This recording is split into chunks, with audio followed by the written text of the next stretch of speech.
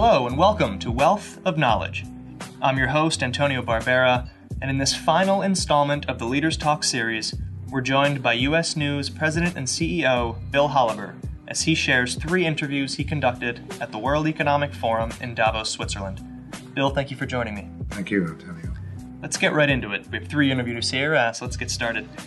The first interview we're going to hear in a little bit is with Tom Moriarty, Executive Vice President, Chief Policy and External Affairs Officer and General Counsel at CVS Health.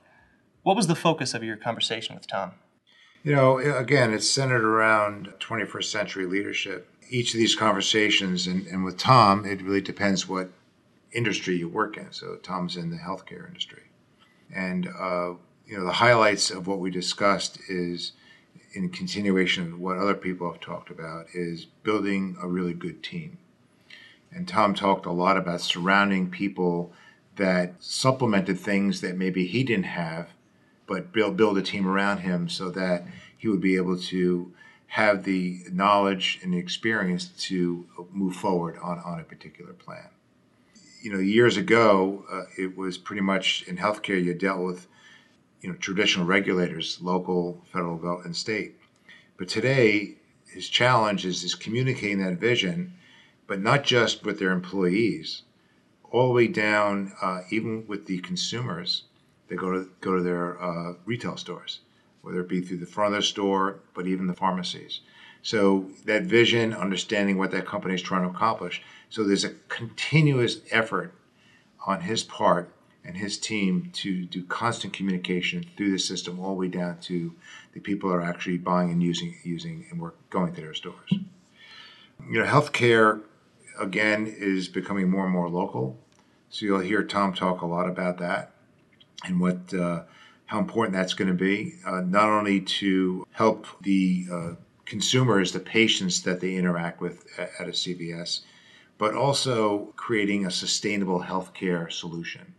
And sustainability is another thing that they feel very strongly about, that over time we should see hopefully a driving down in costs. And I think he'll be touching on quite a bit of that.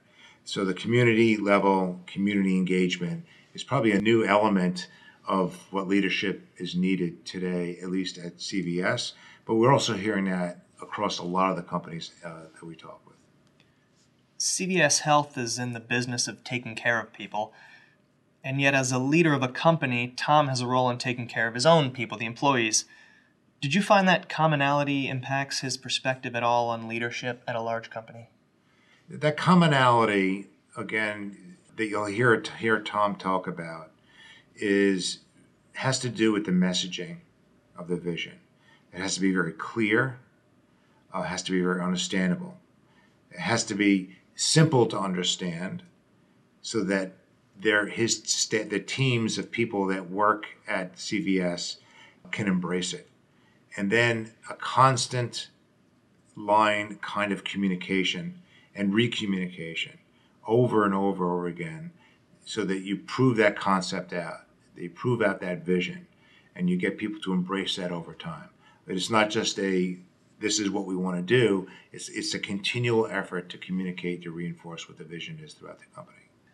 Coming up next is an interview between Bill and Tom Moriarty, the Executive Vice President, Chief Policy and External Affairs Officer, and General Counsel at CVS Health. So Tom, 21st century leadership, very broad topic. A lot of discussions going on about what that really means. From your point and the work that you do, what are you sort of recognizing what the most important qualities are of successful leadership today? Well, there are a few things. First off, I think it's really important to understand and express a vision so that as you act, people can look at what you're doing and follow that. But more importantly, also how you articulate it and how you bring people along. Because you cannot simply say a message. People have to engage with it and work with it and then bring it forward as well as a total group, not as an individual. Yeah, and talk about the communication of that, because the vision is great, and then you could leave and not say any more. But what has to happen after the vision is established? Yeah, I think there's an articulation that has to be very clear and understandable. And in some levels, almost relatively simple, so folks can embrace it. But then it is a constant kind of communication, recommunication of that message, because the more you articulate it, the more you can see the vision come to life, the more you can use those examples as ways to build further in driving that message forward. So how does that translate to like leadership behavior? So as a leader, and what are the things, sort of the specific things that have to happen during that process? Well, I think it's really important as a leader that first off you have a really good team. Mm-hmm. Don't be afraid to surround yourself with folks who are smarter than you are, because honestly, as you look back in history, some of our greatest leaders recognized where their shortcomings were and built skill sets around that to build an even stronger team. And so how that gets articulated really is, first and foremost, is in your team, and then how you drive that message with the team and everybody who's engaged with those leaders as well. So traditional leadership, way companies have operated, years ago, there's a lot of things that are influencing those norms today. What are the things that you're seeing in your company that have changed the way you work with your clients, work with your employees? Well, if you go back 5-10 years ago, what I will call the regulators of the business were what you would consider traditional regulators. It was the legislators, the federal and state regulators.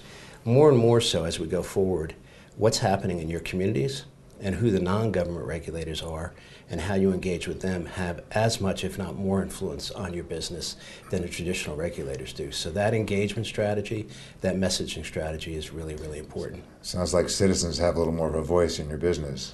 Well, if you look at where we are, we're on almost every corner in the United States, so we engage with millions of people each and every day. So listening and engaging with those individuals is really, really important. So in your role, which is very unique in a lot of ways, in terms of the leadership that CVS is involved in, you're at the intersection of sort of the private sector, government, NGOs, and citizens.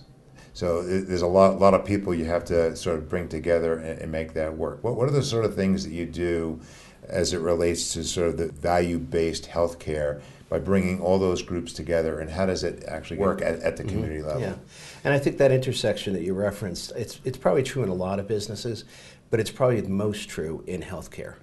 Healthcare is very local, it's very personal. People have very distinct and unique feelings about healthcare.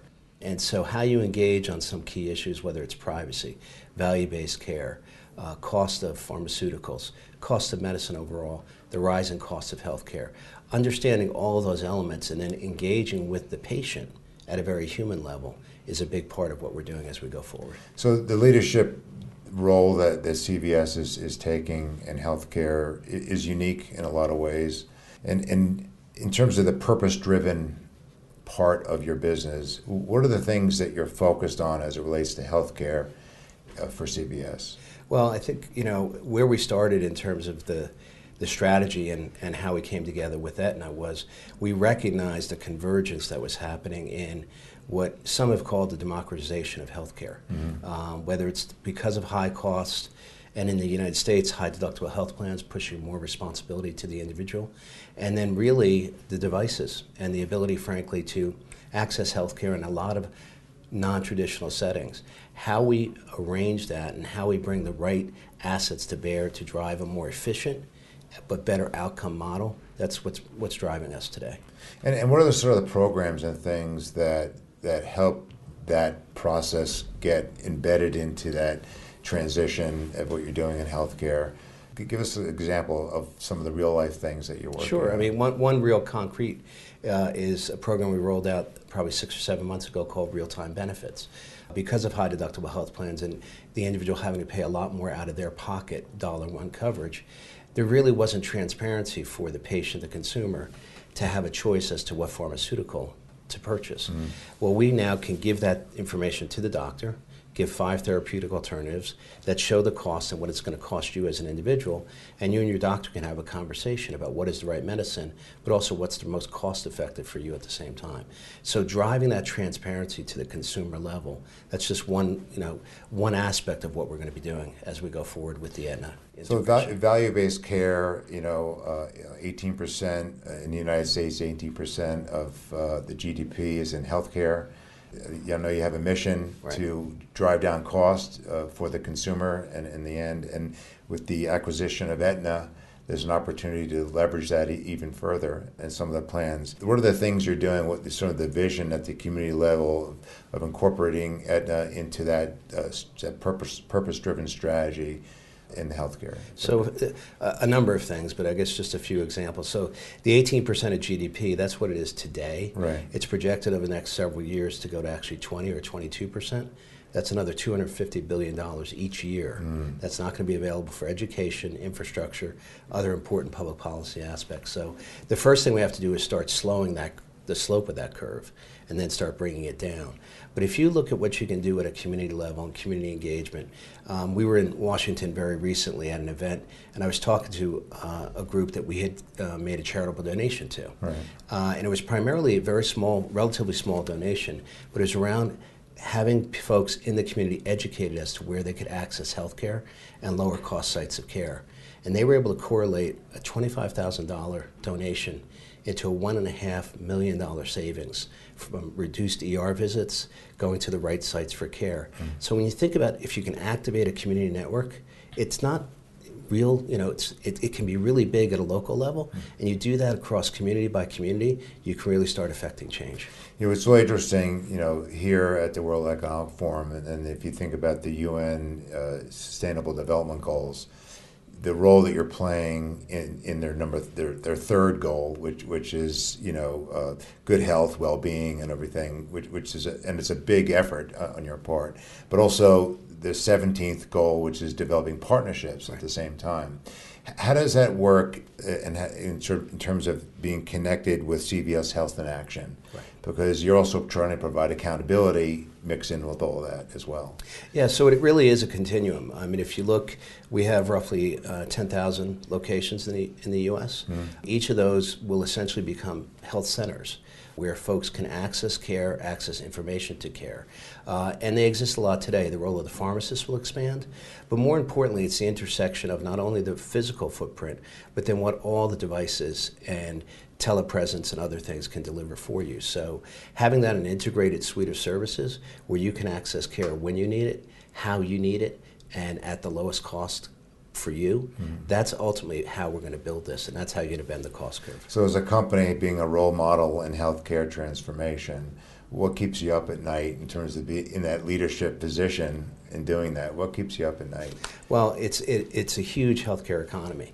It's $3.2 trillion in the U.S., and that cost curve is unsustainable. So we need to move more quickly, and the sooner we can bring solutions to the market, I think the better, first off for patients, but then ultimately for the system overall, as we can reinvest some of these dollars into other areas that are priorities like infrastructure, education, et cetera. It is amazing how all the different parts of what citizens need to improve the quality of life for citizens and things like that, how important healthcare is in that, and it's great that you recognize that. So just sort of wrapping things up a little bit, you know, we talked about vision and culture and communication and all that. Where did you learn that? Who do you look over the years? Who have you admired? Who's had the most influence on you personally from a leadership perspective? Well, there's probably been several, both from, you know, just reading, but also, you know, in growing up in my career, mentors are hugely important, and I try to mentor, you know, as we go along as well. But just reading, you know, whether it was Lincoln or Theodore Roosevelt, if you looked at how they built sort of their leadership style, Lincoln was not afraid to surround himself with people who were smarter than he was. Right. And that, I learned an awful lot from that.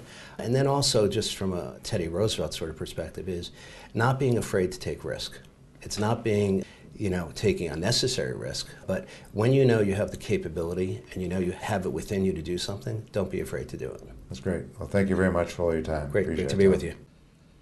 Bill, in the next interview coming up, you spoke with Heather Johnson, Vice President of Sustainability and Corporate Responsibility at Ericsson, the multinational networking and telecommunications company. What are the key takeaways that listeners should focus on from this interview? I think Heather sits in a very unique place within Ericsson. She's been there for about 21 years, and she plays a key role in working with Ericsson, their products, their customers, provide inclusivity, and think about the future of the planet and climate change. They have vested interest in that. They've been doing it for years. And she's extremely passionate. And I think when you hear her interview, you'll see how passionate she is. The heart of what she does, the entire ecosystem at Ericsson centers around sustainability. And sustainability is a topic that a lot of global countries are connecting with. And it centers around the 17 sustainable goals that the UN put out there. So I urge you to go to the UN site and take a look at that. It's important. They're good. They're a good organizing principle. And I think she'll talk a lot about that. Being a technology company, they're really focused a lot on sustainable goal number 9, which is industry innovation and infrastructure. Ericsson being a telecommunications infrastructure company. So how they're applying that is really interesting. And there's a great story about some of the things that they're doing in countries around the world with a program called Technology for Good, and then also in the education space, Connect to Learn. So leveraging their technology for the greater good. They see the world as a continuum. They see a world as if you build and create equality and diversity, improve what people have in their life and sustainable development, that you'll then lift the world and there'll be a better economy, a better life for all. And that's probably the most interesting thing, and you'll see her or hear her talk about that throughout our conversation. So what you'll hear next is Bill's interview with Heather Johnson, the Vice President of Sustainability and Corporate Responsibility at Ericsson. So let's talk a little bit about sustainability, but let's look at it from the perspective of the 21st century, right? In terms of 21st century leadership, everything related to sustainability. What are the issues that really are represented in sustainability that companies, leaders, workforces, citizens are really faced with today? Well, I think one of the fundamental pillars of sustainability is really thinking about inclusivity. I mean, because when we think about our planet, when we think about climate action, for example, one of the most pressing challenges, it's so relevant and we're hearing about it every day. I mean, we have to think about the entire ecosystem. And I think that's at the heart of sustainability. It's really thinking about the actions you take, the impacts you make, and how to really upscale the positive impacts and reduce the negative ones. And how does that work within a company in real reality? Well, I'll just give you a little perspective from Ericsson, the telecom company that I work for. We were actually really at the start of the launch of the Sustainable Development Goals. We were quite early out at a time when, to be perfectly frank, I think a lot of companies questioned whether they had a role in helping to achieve the goals. And what is, I think, really powerful about the information and communications technology sector is that those solutions do underpin all 17 goals. And I think that that's an important message from our industry perspective, to really say there are powerful solutions that will accelerate achievement of every single one of the 17 goals. Now you ask, how do you do that as a company? You're right, it's impossible to tackle all 17, I think, realistically and comprehensively as one entity. So then you have to really think about your core. Where is it that you make the difference? Where? And so for Ericsson, as an example, because we're a technology company, we have really started to look at SDG 9, and that's industry, innovation, and infrastructure. That's really at the core. Of course, that impacts across all 17, but we really think that that's where we start. And I think that that's what, if I would give advice to companies, think about your core, think about what it is that you do and how that can make a contribution. So innovation is a very broad term. It means different things to different people, but the innovation that's going on, the disruption at technology, and Ericsson being a technology company, you're in the center of that. How does that work within your company to leverage that technology for the greater good? So I think, just to give a little context, Ericsson is laying the, I would say, foundation for sustainable development. Now, I'm not talking about the goals per se. Right. Mobile broadband networks are really going to be essential for the way that countries develop. And we're at a 50-50 moment is what we're talking about in the industry. That is, 50% of the world's population is connected and 50% isn't. So that next 50%, how they will access the internet is through mobile broadband. It's through these mobile broadband networks. So we really feel that laying the platform allows for innovation. Ericsson alone won't come up with every great solution, but to be able, we enable that platform to find solutions. We can then work. I mean, we are the technology experts in this field. So then we need to go and work with education experts to talk about how do we reach education goals, or health experts. How can they use these platforms? So I think innovation really is a lot about going back to this inclusivity and collaboration. How do you really bring these ecosystems together?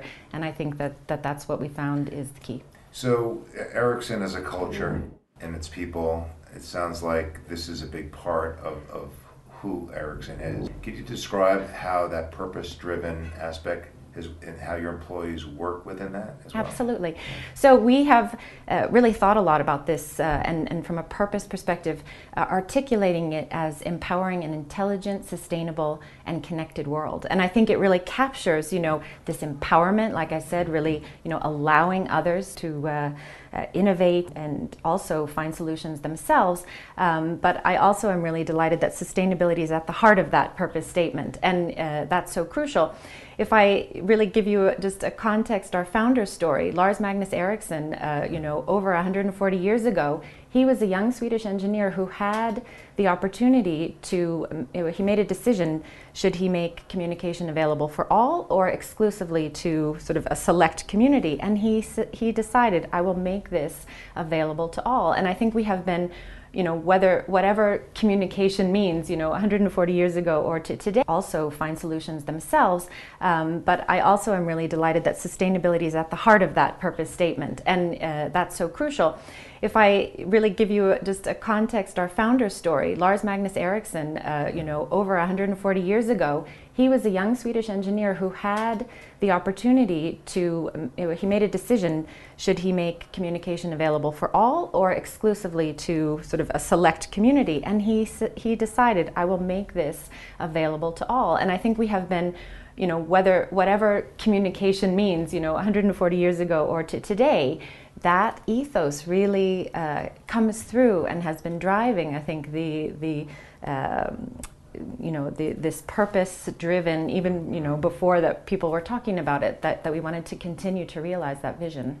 That's really exciting to hear that. So you're at the center of telecommunications, and by 2020, which is right around the corner, 90% of the world's population will be covered by mobile broadband networks. So it's massive, and there's a lot of opportunity with that, right, if applied properly. The scale brings an opportunity to address global challenges, sustainable development. Tell us about your Technology for Good initiative, which we found very interesting, and the aim to make life better around the world. So we have two flagship Technology for Good programs. These are programs that are where we know that we can make a positive impact with technology. The first one goes back 19 years. It's an employee volunteer program. It's called Ericsson Response. We go together with the UN after a natural disaster, and we put together emergency telecommunications equipment to allow humanitarian relief workers to basically serve the needs of the populations that are affected. What's interesting about this program, I mean, again, I think it was public-private partnership before that was even a word or a phrase, but this is now really developing to not only target the humanitarian workers, but also the affected populations themselves, again, to be really inclusive and make sure that everyone can benefit from the technology and the platform available.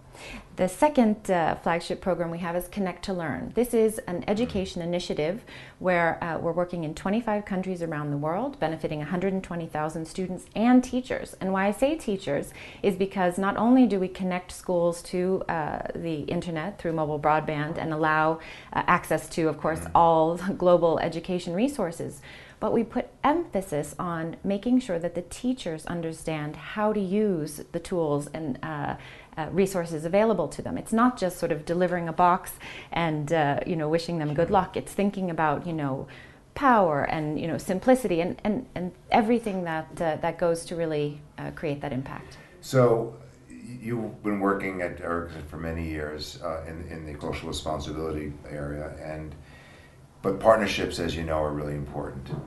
Without partners, in fact, it's actually one of it's the 17th SDG That's right. goal, which is really interesting. Can you share, some of the partnerships that you're most proud of? Absolutely.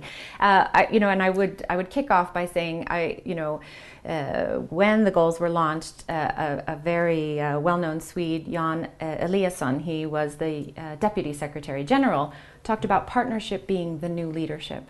And I think that really is just the driving sort of theme through the SDGs. And so to reflect on some of the partnerships that have, developed in our programs, I mean, together with the World Food Program, that is our partner when we go into emergency responses. And what's interesting is that, of course, these missions, they're quite dramatic. It's Haiti or the Philippines or just a year ago in the Caribbean, the devastation. Everyone knows the tip of the iceberg is those missions. But I think what makes the partnership really work is actually what's underneath. It's the collaboration, it's the co-development, it's the training, the preparation, so that when you hit the ground, you are working together. And I think it is that there's no substitute for really, evolving and developing and working together. Yeah, it's interesting. You talk about partnership as a leadership quality and the sort of EQ that is necessary in the world today. And it sounds like doing things for the greater good is good for business. Absolutely. I think not only because, making a positive impact in society really allows for communities to thrive and, of course, then creates new markets. But I think it's also a lever, and certainly something we've been hearing a lot about here in Davos this week, a lever for employee engagement. And I mean, this is something, and I would actually almost counter something that we often hear, that millennials are the ones that really want to work for purpose-driven companies. I challenge that. I work in a company where everyone feels committed and really, wanting to contribute to the company's purpose. And I think that that's something that we will continue to see be a real differentiator. So when you think of leadership qualities, what do you think about those characteristics and traits? What do you think they need to be today for 21st century? Well, I think, really where I started off talking about inclusivity, and inclusivity at the broadest level. I mean, really, thinking about the different perspectives, so that, looking at diversity of not only gender, but also geography. So really understanding cultural context. And I mean, we live in such a global world. Ericsson is in 180 markets. So I mean, to be able to really navigate sort of that global context, I think is essential. Well, you're at the intersection of a very interesting way of work and life, and I'm sure you see most amazing things happen. But who in your life, which would be sort of wrapping this up, who in your life that has affected you in terms of your leadership qualities? Could you share some of that? Absolutely. So I will give you an example of a woman that I would, just claim as a completely inspiring role model, and that's Mary Robinson, the former president of Ireland. I mean, for many, that would be enough, to sort of say that your career, that you were a head of state.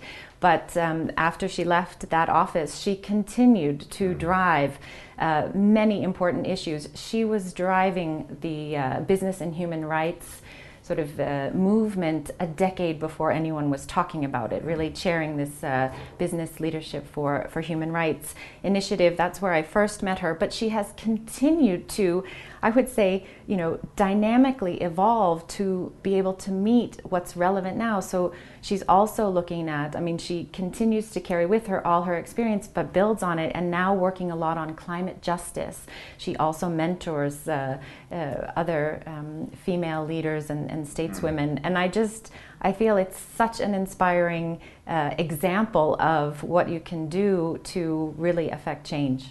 Well, it certainly sensed your passion, which is wonderful. Well, thank you very much for joining us today. Thank you so much for having me. Good, thank you. The final interview and the final clip from our Leaders Talk series is with Mamuka Baktadze, the Prime Minister of Georgia. Can you help set up this clip? So you're probably wondering, we talked to a lot of people in business and had the opportunity to talk to Mamuka about his early stage of being the prime minister of the country of Georgia. And what was interesting when talking with him, to me, the highlight was I felt like I was talking to a CEO of a company. And there wasn't a lot of political rhetoric. It was understanding where, as a country, they needed to invest in the 21st century. It's very similar to talking with many other people that I talk with, that in the end it comes down to human capital development. Whether it be, and he looked at the people of Georgia as his human capital. Developing them over time is going to create a lot of opportunity within their country. And he's leaning very aggressively in the area of education and creating the opportunity for everybody to have a very high quality education in Georgia is going to lead to advances in technology, innovation, startup communities in Georgia. And that's where he wants to invest. It's a long-term view, and he's determined to be able to think of it that way. And I think that's probably the thing that you're going to take away most about that, is constant focus on human capital index, constant focus on embracing disruptive technologies, innovative technologies, but doing that through educating the people that live in Georgia. So you'll now hear the final interview in our Leaders Talk series, where Bill spoke with the Prime Minister of Georgia, Mamuka Baktadze. So, Mamuka, being the youngest Prime Minister in the history of Georgia is quite unique. And we're here to talk about 21st century leadership. And as it relates to your beliefs and your traits and what's going on in Georgia, what leadership traits and qualities do you think are really necessary and important to succeed in the 21st century? Well, I think that actually the human capital development will be the major focus for any nation in the 21st century. And therefore I think that for the leadership, it's for the political leadership, I mean, it's very important to have it as a number one priority. Therefore, kind of investing more in human capital, investing more in education, in healthcare, in sport, is something that should be a priority for any government. But of course, for many politicians, it's not so easy, to make such radical refocusing. But I truly believe that in the 21st century, the most successful nations will be the nations who are going to try and increase its human capital index as much as possible. In Georgia, we have a huge success. We are number 6 in the World Bank ranking about doing business. And that's a very big success. But at the same time, we started in Georgia a very ambitious education sector reform with an aim to increase our human capital. And of course, I do believe that after this reform, Georgia will be as successful in the human capital index as we are successful in the doing business index. So I truly believe, and once again, the World Economic Forum in 2019 showed that more and more political leaders are recognizing this as a highest priority in their agenda. Yeah, the social issues and everything that's related to that, and investing in the future, creating innovation. Absolutely. It really only happens if you have a community of people, of citizens, right, that are educated, that have the opportunity to innovate and create, and it sounds like you're doing that. Absolutely, that's my priority, not as a politician, but as an ordinary citizen as well. And the second point is, of course, about disruptive technologies. So we continue to observe the rise of the many innovative technologies which can become the disruptive technologies for the traditional industries, and I think that we politicians should be ready for such changes. You may read some opinion of the experts that actually with such a rapid development of the disruptive technologies we may lose some jobs. Personally, I'm not a big fan of such opinion. I think that we should support the progress. We should support the technologies, innovative technologies that may end up as a disruptive technologies for the traditional industries. Why? Because it is in the best interest of humankind. It's funny you bring up regulation because in a lot of ways regulation slows down innovation, right? Yeah. Slows change. Is that one of the things that you're trying to instill within the country to have more of a free market, free capitalization, getting capital, private sector partnerships with? Absolutely. We, if you look at the map, Georgia is a natural candidate to become a regional hub. Our geographical location gives us this advantage. We are serving as a gateway for 8 landlocked countries, and therefore we would like to create an environment in Georgia which will help us to make a Georgia a regional hub for trade, business, finance, logistics, tourism, and education. And education is directly related to the innovation. And of course, we would like to make an ecosystem in Georgia which will be very friendly for such technologies. One of the main aim of my reform in education sector is to make it a dominant sector in our economy, so that it is no less than 10 or 11% of our GDP. Because without the very successful education reform, the small nations won't be able to be successful in innovations and vice versa. So we consider Georgia as a hub for innovations and educations, and of course we're going to try our best to make the ecosystem in Georgia the most comfortable one. As you develop in your strategy and your platform, is the word sustainable investing become part of what you're thinking? Putting something in place that it's going to carry on for generations? Well, of course, I think that's a dream of any person to start something that will have a legacy. And of course, my dream is to make the education sector, Georgia, a very big part of the Georgian success. Georgia has challenges. We have painful challenges as well. You know that 20% of our territory is still occupied by Russia. And I do believe that the best answer to this most painful challenge is, of course, consolidation of our democracy and very fundamental and innovative reforms like we would like to conduct in the education sector. So I would say that is my dream. Well, they say that having a great education solves everybody's problems. It helps in healthcare. It helps in obviously the economy. It helps in having quality of life. And so it's really brilliant that you're focused on that. It's good. It's really great to hear that. So thank you very much for all your time, Prime Minister. Thank you. Thank you. It was my pleasure. Yeah. Thank you. Bill, I want to thank you for sharing your interviews from the World Economic Forum in Davos. They were enlightening and should be a useful resource for those hoping to lead in the 21st century. I hope to have you on again soon. Thank you. It was enjoyable talking. And thanks to our listeners. Please subscribe to our podcast, rate it, comment on it, and if you have money questions related to personal finance, investing, real estate, or careers that you'd like answered on future shows, please email wealthofknowledge@usnews.com. We'll review your emails and we'll try to answer a few on the next episode. Additionally, if you'd like to see video versions of these and more Leaders Talk interviews, please visit usnews.com/leaders.